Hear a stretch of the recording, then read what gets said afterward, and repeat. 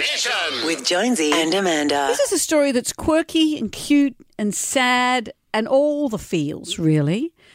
So, Japanese parents in Japan whose grandparents, so you have a baby, your parents might live a long way away, or because of the pandemic, they can't visit you with the baby.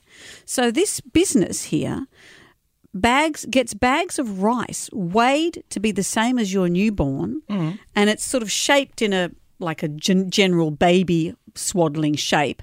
A little papoose. A little papoose, and they put a picture of the baby on the front. They dress it up and they send it to the grandparents. Ah, look at that. It's so cute. So the grandparents can cuddle the newborn.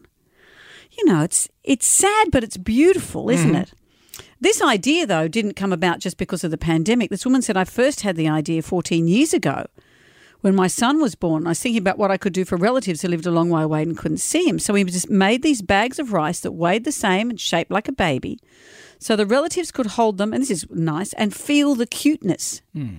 But they also, when a customer saw this one in the shop, said, oh, I like the idea of that. So they sort of started marketing them.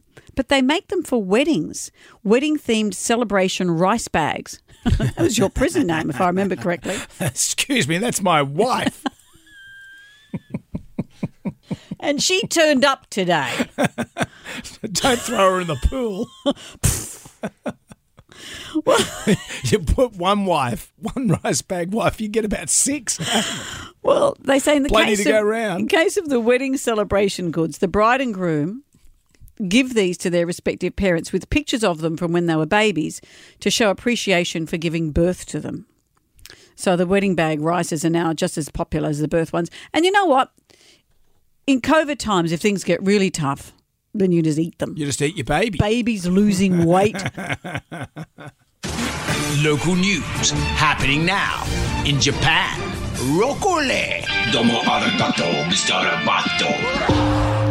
Have you noticed that with rice? You put 1 cup in and you get about 50 cups. Oh, you're not the first person to notice it, No, but I always Brendan. make too much rice. Yeah, I know. And you know what? I always make too much pasta. You think that'll be enough for 3 or 4? Yeah. It's enough for 100. And then next to the, yeah. Luckily, the dog likes it. She's on the carbs.